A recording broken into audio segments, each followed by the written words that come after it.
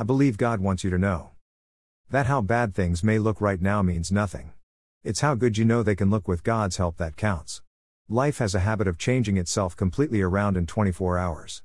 Heck, in 24 minutes sometimes. Don't you dare give up on tomorrow because of the way things look today. Don't even think about it.